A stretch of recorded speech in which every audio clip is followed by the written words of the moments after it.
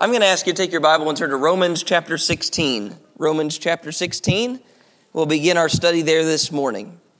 And while you're turning there, just let me say that it's an honor and a privilege to be here with you. It's always humbling, more humbling than I think people who don't get up here and preach understand. It's humbling that you guys would come and assemble and you would take the time to listen to me try to communicate God's word to you.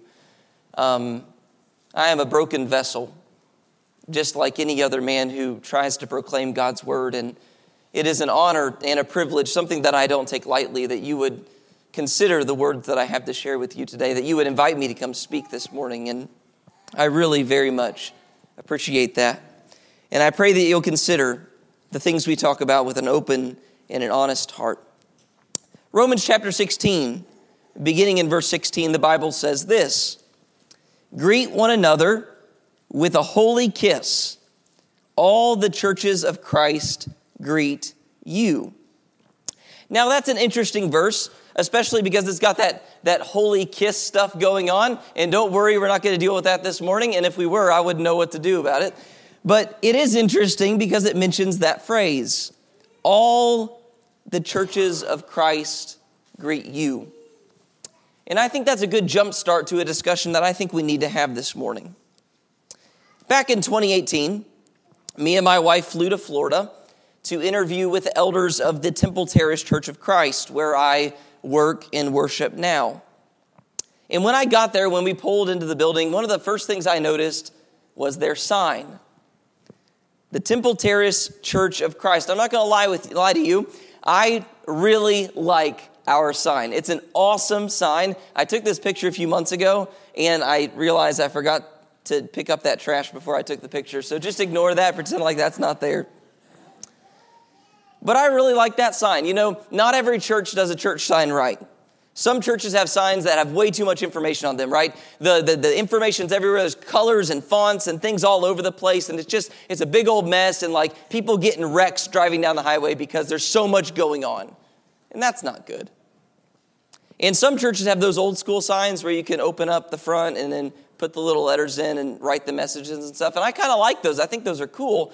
But it can also go wrong in a lot of ways. Like somebody cannot clean it for a long time and then it kind of turns green and gets gross. Or somebody puts the message up there and then it's the same message for like the next 27,000 years. Or somebody misspells it and it ends up being really funny and then you become one of the churches that the internet makes fun of. And that's not a good thing either. And then some churches go the electronic route, which isn't bad, but I feel like usually is either super duper expensive or is not that expensive, but it's kind of childish and hokey. Have you seen signs like that? I like our sign, which actually is a lot like your sign out front. I actually talked this week about how much I like the sign that you guys have out front. It's simple, it's clean, it looks good, but most importantly, it tells you everything that you need to know about the group of people that worship here, doesn't it? We are the Temple Terrace Church of Christ. And here at this church, you are a church of Christ. That's what it says out front. That's what it says on your sign. But can I ask you this morning, what does that really mean? When we say down in Tampa, we are the Temple Terrace Church of Christ, when you say we are a church of Christ, what do you mean when you say that? What does that imply? What does that mean? I wonder how you would answer that question. If somebody asked you where you worshiped, and you answered, well, I worship at the Fairview Park Church of Christ. And they followed that up and they said, well, what does that mean? What's a Church of Christ? What would you say? What does that mean? Y'all might make fun of me because I'm only 31. But I do believe that it's true. That 15, 20 years ago when I was like 10 or 15, a sermon like this with this title would have been the most boring, bland sermon that you ever heard in your entire life. Why? Because preachers talked about it all the time. We had classes about it. We did all kinds of stuff talking about why we have the name that we have, why we are a Church of Christ. But we don't really do that very much anymore, at least not in my experience. And maybe because we don't talk about our name, maybe that leads to some confusion. Maybe that creates some misconceptions. Maybe we're sitting here today and we think, I don't really know why we have that name on our sign. And I don't really know what it means to be a part of a Church of Christ. I have a friend named Benjamin Lee, and he always likes to talk about the danger of forgetting. And one of the things that he always says is there's this progression that tends to happen with groups of people, how they come from knowing something to forgetting something. He said the way things work in any kind of organization or church is you start with a spoken understanding, right? There is something we agree about and we talk about it, and we talk about it a lot. It is a spoken understanding. But what happens then? Because we all agree on it and because we all know it, what do? We stop talking about it.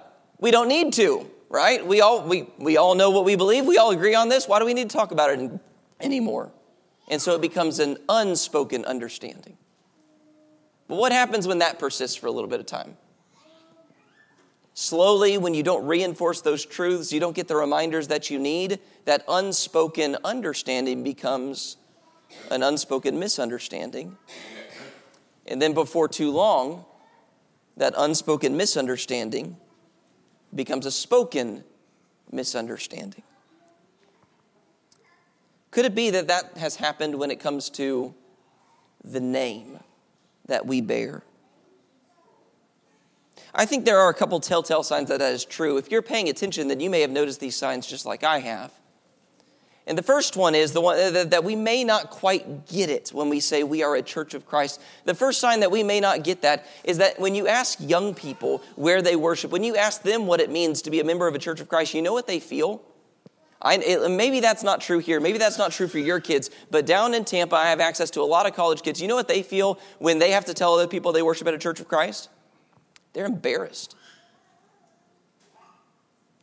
And instead of saying, I worship at a Church of Christ, they opt to say things like, I worship at a non-denominational, undenominational, or they say, I worship at a Bible church, or they'll say, I worship at a church that just follows the Bible alone. They do everything they can to shy away from that name because they don't really understand what it means. And this is something else, and take this with a grain of salt because it's just my opinion. But I've also noticed that there are sound churches around the country, sound, faithful churches that tend to drop that name off the sign. Have you noticed that too? This is going to get really awkward if you guys are like a month away from changing your sign. So don't tell me that's going to happen. And if you do, just don't invite me back. That way I don't have to deal with finding out. Let me be clear. I'm not saying that churches that do that are doing something sinful or something wrong. I think that's perfectly acceptable. It's within your judgment, your opinion, to change the name on your sign. But what it does show when a church, it seems that it shows when a church says, we're going to go from being the Fairview Park Church of Christ to, let's just say we're the Fairview Park Church. What we're doing is we're distancing ourselves from that name, a Church of Christ. And the fact that we want to distance ourselves from that name, I think it might show that we don't quite understand what that name means. And so this morning, I think it's important that we take a few minutes to stop and address that question. What does it mean to be a Church of Christ? To answer that question, we have to start by addressing what that does not mean. What it does not mean when we say we are a Church of Christ. First of all, I want you to understand that that is not the name of our particular denomination. We have to understand that, and we have to get that. And the truth is that sometimes you hear people talk that way, right? You ever heard somebody say something like this? Oh, he grew up Church of Christ. You've heard that? Yes, lots of nods, right? And that's basically, what's that like? Well, it's basically saying, well, he grew up Baptist, or he grew up Catholic, or he grew up Methodist, or he grew up Church of Christ. What we're saying, what we're implying when we say things like that, is that this is just our particular brand of Christianity. This is just our particular denomination. That this is just, we're part of a collection of churches that have been brought together by men. I've been guilty of this. But sometimes we talk that way too, right? Oh, I'm a member of the good old COC. I'm a COCer. What impression does that leave? That this is some kind of denomination that we've joined ourselves to. Now, it's worth noting that in some places of the country, when some people look at that name, that's exactly how they treat it. There are people like that out there who look at the Church of Christ and say, that's our denomination. And then they go a step further than that and they say, and it's the only right denomination, right? That's a fundamental misunderstanding of what the church is all about and what it means to be a church of Christ. It is not the name of our denomination. And secondly, you need to understand that it does not mean that we've subscribed to some man-made creed. That is how it works in the denominational world. In order to bear the name of a particular sect, you have to submit to their creed or their statement of faith, right? Or you have to submit to the decisions that are made by their nationwide or region-wide conference that meets every year or so. But that's not what the name on the sign means. It doesn't mean that there's some creed that we avow that was made by man. There's no catechism that man wrote that we submit to.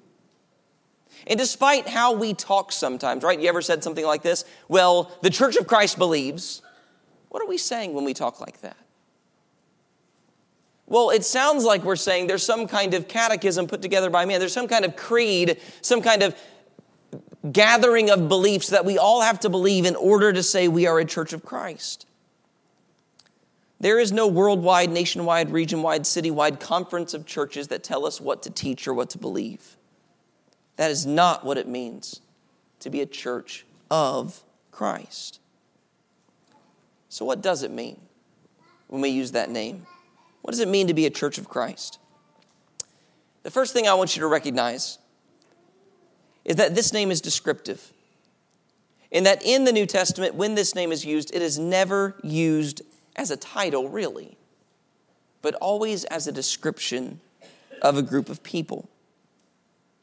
The name Church of Christ is not a title, it's not a brand, it's not an LLC, it's not a 501c, it's not some kind of organization in that sense. It is a description of what these people are. You look in Romans 16 and verse 16, and you'll see this is the only place in the entire Bible where it's phrased this way. He says again, greet one another with a holy kiss. All the churches of Christ greet you. That's the only place in the Bible where it's phrased that way. And I got to tell you, when I read that, that doesn't sound like he's giving them an official LLC title brand name, does it? That becomes more clear when you look at passages like this in Galatians 1 verse 22, where Paul says, I was still unknown by sight to the churches of Judea which were in Christ. That's interesting, isn't it? He's not using it as a title there, is he? It's more of a description. And look at what it says. Look at what it says in 1 Thessalonians 2, verse 14. He says, for you, brethren, became imitators of the churches of God in Christ Jesus that are in Judea. For you also endured the same sufferings at the hands of your own countrymen, even as they did from the Jews. So look again how he uses that name. These are the churches of God in Christ Jesus that are in Judea, which would be a lot to put on a sign. But again, it drives home that point. This is not some kind of brand name, not some kind of denominational title. When we say we are a church of Christ, we are not saying this is our title. We are saying this is who we are. It's a description of who we are and what we believe. And let's talk about that. Down in Florida, when we say we are the Temple Terrace Church of Christ, what are we saying about ourselves? Well, first and fundamentally, we are saying that we are a church. We are a church. And in the New Testament, that word church means an assembly or a gathering. And that's it. That's in the New Testament, that's all the word church ever means. All it means is, hey, here's a group of people. Here's a gathering of people. Here's a congregation of people that have been assembled together. That's all the word church really means. Look at the way it's used in Romans chapter 16. Romans 16 verse 1, he uses this to talk about different groups of people gathering in different places. Romans 16:1, I commend to you our sister Phoebe, who is a servant of the church, which is at Centuria. Look at verse 5. Also greet the church that is in their house. Greet Epaenetus, my beloved, who is the first convert of Christ from Asia. And look again at what it says in verse 23. Gaius, host to me, and to the whole church greets you. Erastus, the city treasurer, greets you, and Quartus, the brother. And so when the Bible uses the word church, that's all it ever means. Here is a group of people. There's a Texas preacher. Actually, it's funny. He's right on the board back there, Russ Bowman. When I was preparing to write this lesson, I listened to a sermon that he wrote about the church, and that I listened to a sermon he preached about the church, and he's a Texas preacher, so he made the point that, you know what a church is? It's a herd, right? And that's exactly what you would expect a Texas preacher to say, that a church is a herd. And that's it. He said that's all it really means. When you say this is a church, you're saying, hey, here's God's herd. It's God's group. They're just like a flock of sheep. They're just a group of people. It's not an LLC. It's not an organization. It's just a group of people. But we're not just a church, right? We are a church of Christ. And what does that mean? It simply means that we are His. That He is our master, He is our king, and that we belong to Him. And so when we say we are a church of Christ, what are we saying about ourselves? In the simplest of terms, brothers and sisters, what we're saying is that we are a group. We are a gathering of people who belong to Christ. And that's it. And so let me say this. Let me say this with full confidence and without apology, that every church ought to be a church of Christ. Every church ought to be a group of people that belong to Jesus. That's what every church ought to be. That's what it means to be a church of Christ. But it's also important for us to recognize that this title, I don't know why I said that this name, see, it's in there, isn't it? This name comes with certain implications. It is a description that we must live up to. You know, we understand that when you give yourself a name, when you describe yourself in a certain way, that you don't just get to slap that label on yourself and say, that's what it is, right? If I said I am the fastest man on earth, right? If I slap that label on myself, well, that means I have to beat everybody who wants to challenge me to a race on the track, right? I can't just say I'm the fastest guy on earth. I have to actually prove it. If you said I am the best cook on earth, I make the best cinnamon rolls in the world, well, we're going to have a competition because you can't just slap that label on yourself. And we understand that too when it comes to the name Christian, right? If I slap that label on myself, I said I'm a Christian, you understand that I don't just get to say I'm a Christian, right? That in order to actually be a Christian, you have to live up to that name. You have to become a Christian. There are some things that you have to do in order to rightly say you are a Christian. And so the same is true when it comes to our description.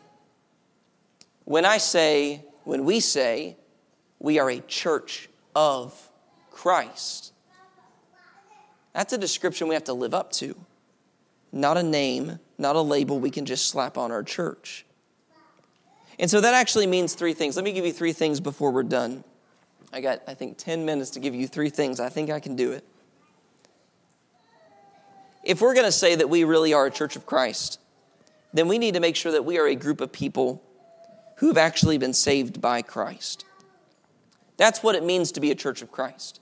That this group of people have been saved, have been rescued by our Lord and Savior, Jesus Christ. Look at a couple of verses on that. Ephesians 1, verse 7. In Him we have redemption through His blood, the forgiveness of our trespasses, according to the riches of His grace. Look at what it says in Ephesians 2, verses 8 and 9. For by grace you have been saved through faith, and that not of yourselves. It is the gift of God, not as a result of works, so that no one may boast.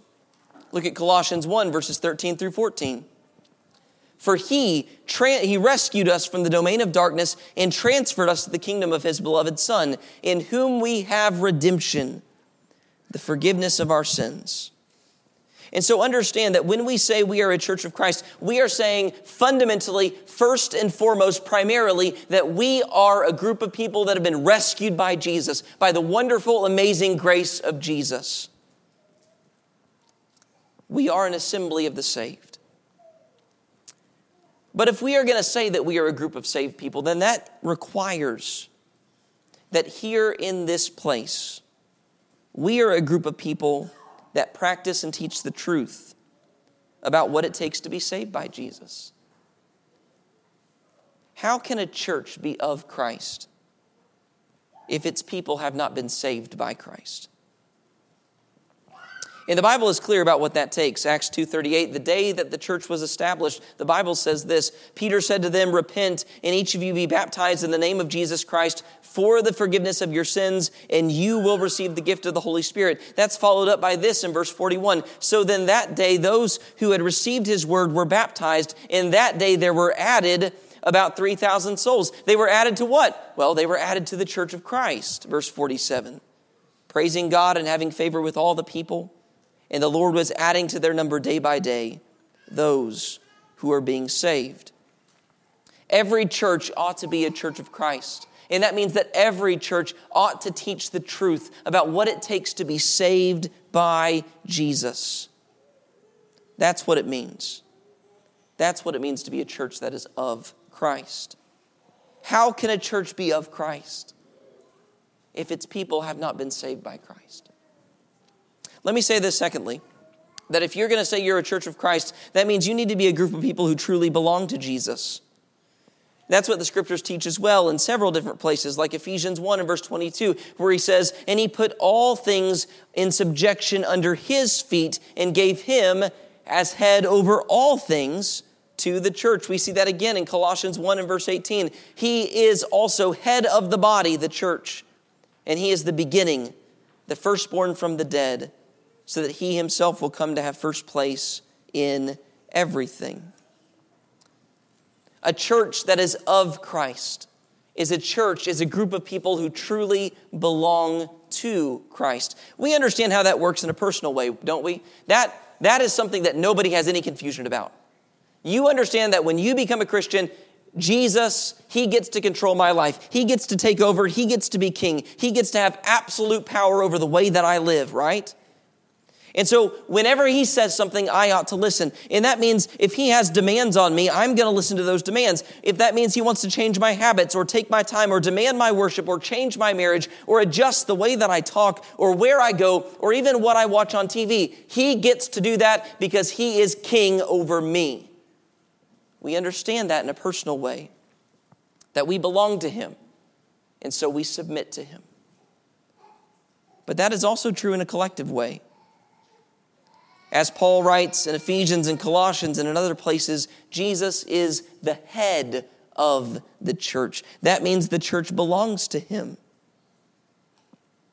So understand that a church that is truly of Christ is a church that is submitted to Christ in every way. Churches of Christ are those churches that let Jesus reign. You know, something that we come to understand instinctually and intuitively is that when something belongs to somebody else, I don't really have the right to mess with it or tinker with it. We get that, don't we? And if there's some kind of sociopath out there who doesn't get that naturally, then pretty quick by the time you're 3 or 4, like all your peers are helping you understand, you don't get to mess with other people's stuff. What would you do? Let's say that you invited me over to your house for lunch today, right? You graciously extended the invitation and you're going to let me come to your house for lunch. So I showed up, rang your doorbell, walked in, shook your hand, hugged your wife, and then the first thing I did, I walked right past you into your house, I went to your thermostat, and I turned it all the way down to 62. What would you think of me? You'd give me a thumb. What would your wife think of me? How about that? You'd think I was absolutely nuts. This is my house. That's my thermostat. I am the only one who gets to mess with that thing. So it is true in God's house. The Bible actually uses that language in 1 Timothy chapter 3 and verse 15, where Paul is writing to Timothy. He says, but in case I am delayed, I write to you so that you will know how one ought to conduct himself in the household of God, which is the church of the living God, the pillar and support of the truth. So understand that This church is God's house. We are God's household, which means we play by his rules and we let him reign. We don't adjust his thermostat. And that has implications for how we worship and what we teach and how we organize our leadership and the roles that men and women have in the church, and even down to how we use our money. All of that is dictated by Christ because Christ is the head and this is his house. A church that is of Christ is a church that belongs to Christ and lets him reign. And let me say this finally, that a church that is of Christ is a group of people who are used for Christ. I think a lot of people in this world are full of misconceptions about what a church is and what the purpose of a church ought to be. There are some people who treat the church like some kind of entertainment venue. This is where I go on Sunday to be entertained, to hear a good lesson, maybe to hear some good motivational speaking that'll be really good self-help for my life. There are other people who look at church like it's some kind of box you have to check, right? I've got to make sure I come here and sit in the pew for a certain amount of time so God doesn't get mad at me. There are a great deal of people that see church as just a religious club. We believe in Jesus, hanging out together. And we do this every Sunday. The Bible makes it clear that Jesus' church is a group of people who have been called together for a purpose, with a mission in mind. Peter talks about that mission in 1 Peter 2 and verse 9. He says, "But you are a chosen race, a royal priesthood, a holy nation, a people for God's own possession, so that you may proclaim the excellencies of him who has called you out of darkness into his marvelous light." You know what Peter says? He says, you, as God's church, as God's herd, as God's group, you have been called together, you've been assembled together out of darkness so that you might proclaim his excellencies to this world. Brothers and sisters, we are a group of people who have a mission to seek and save the lost. And might I add that mission is part of the reason why Jesus gives us the rules that he gives us. Because all of these organizational details, all of these instructions for how we use our money and how we do all these different things, all of that is intended to help us accomplish that mission. Do you know why we have deacons? Do you know why that's part of the organizational structure? Because in Acts chapter 6, the Holy Spirit wanted to make sure that the elders were not burdened, that they could go out and they could pray and they could minister to the word, that they could spread the word and teach people about Jesus, and that they wouldn't let things like making sure meals got to widows get in the way of what the mission of the church was. We're organized the way we are so that we can accomplish that mission. That's also why we worship on Sunday. One of the reasons why we take the Lord's Supper every single Sunday, according to 1 Corinthians 11 and verse 26, is so that we might proclaim to this world that we believe that Jesus is coming back. You proclaim the Lord's death until he comes. That's why we're organized the way we are, because we have a mission. Because we're focused on going out into this world, seeking and saving the lost. And as a church, we focus on that mission only, because there could be no other more important work in this world. And it's worth mentioning, brothers and sisters, that if you look in the New Testament, you look in Acts, you look in the epistles, you look in the Gospels, Jesus has never wanted anything different from his church. He has always called us to be this kind of group, a group of people that have been saved by Christ, that are subject to Christ, and that are used by Christ to accomplish his soul-saving mission. That's what it means. That's what it means to be a church of Christ. I'm out of time, but very quickly, there are three things down here, three implications, three things that I hope you will understand and you will believe as a result of what we've talked about today. First of all, I hope that our discussion would help you realize that you should never be ashamed or embarrassed to say, I worship at a church of Christ. That is a high calling. It is exactly what we ought to be, a church that is of Christ. I hope you would never feel embarrassed. You would never feel ashamed to say that you worship at the Fairview Park Church of Christ.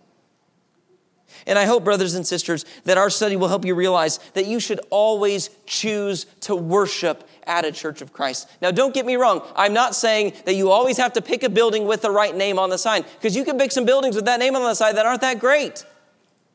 What that means is that you always choose to worship at a place that does what we talked about. A church that has been saved by Christ, a church that is subject to Christ, and a church that is used for the mission of Christ. I hope you always choose to worship at a church like that. And thirdly, I hope you will never think that just because you attach yourself to a Church of Christ, that means it's an automatic ticket to heaven. A church is a group of saved people. And just because your name's on the picture board, just because you come here and sit in a pew every Sunday, it does not mean that just because you've adhered to this group of people that you've actually been saved. You've been saved when you've done what Jesus has called you to do. You've been baptized in water for the remission of your sins, and you live your life for Him. That's your ticket to heaven, not your name in a directory. That's what it means. That's what it means to be a part of a Church of Christ. I don't believe I'm supposed to offer an invitation, but before we dismiss to our classes, can I just say a quick prayer? Dear Lord our God, thank you so much for Jesus. Thank you for His death on the cross, which made it possible for your church, your group, your assembly to be saved from sin and death. We pray that as we gather together as local families, that we will focus on living our lives and conducting ourselves the way your Son would have us be. Please help us all to truly be a church of Christ. In your Son's name we pray and ask for your help. Amen.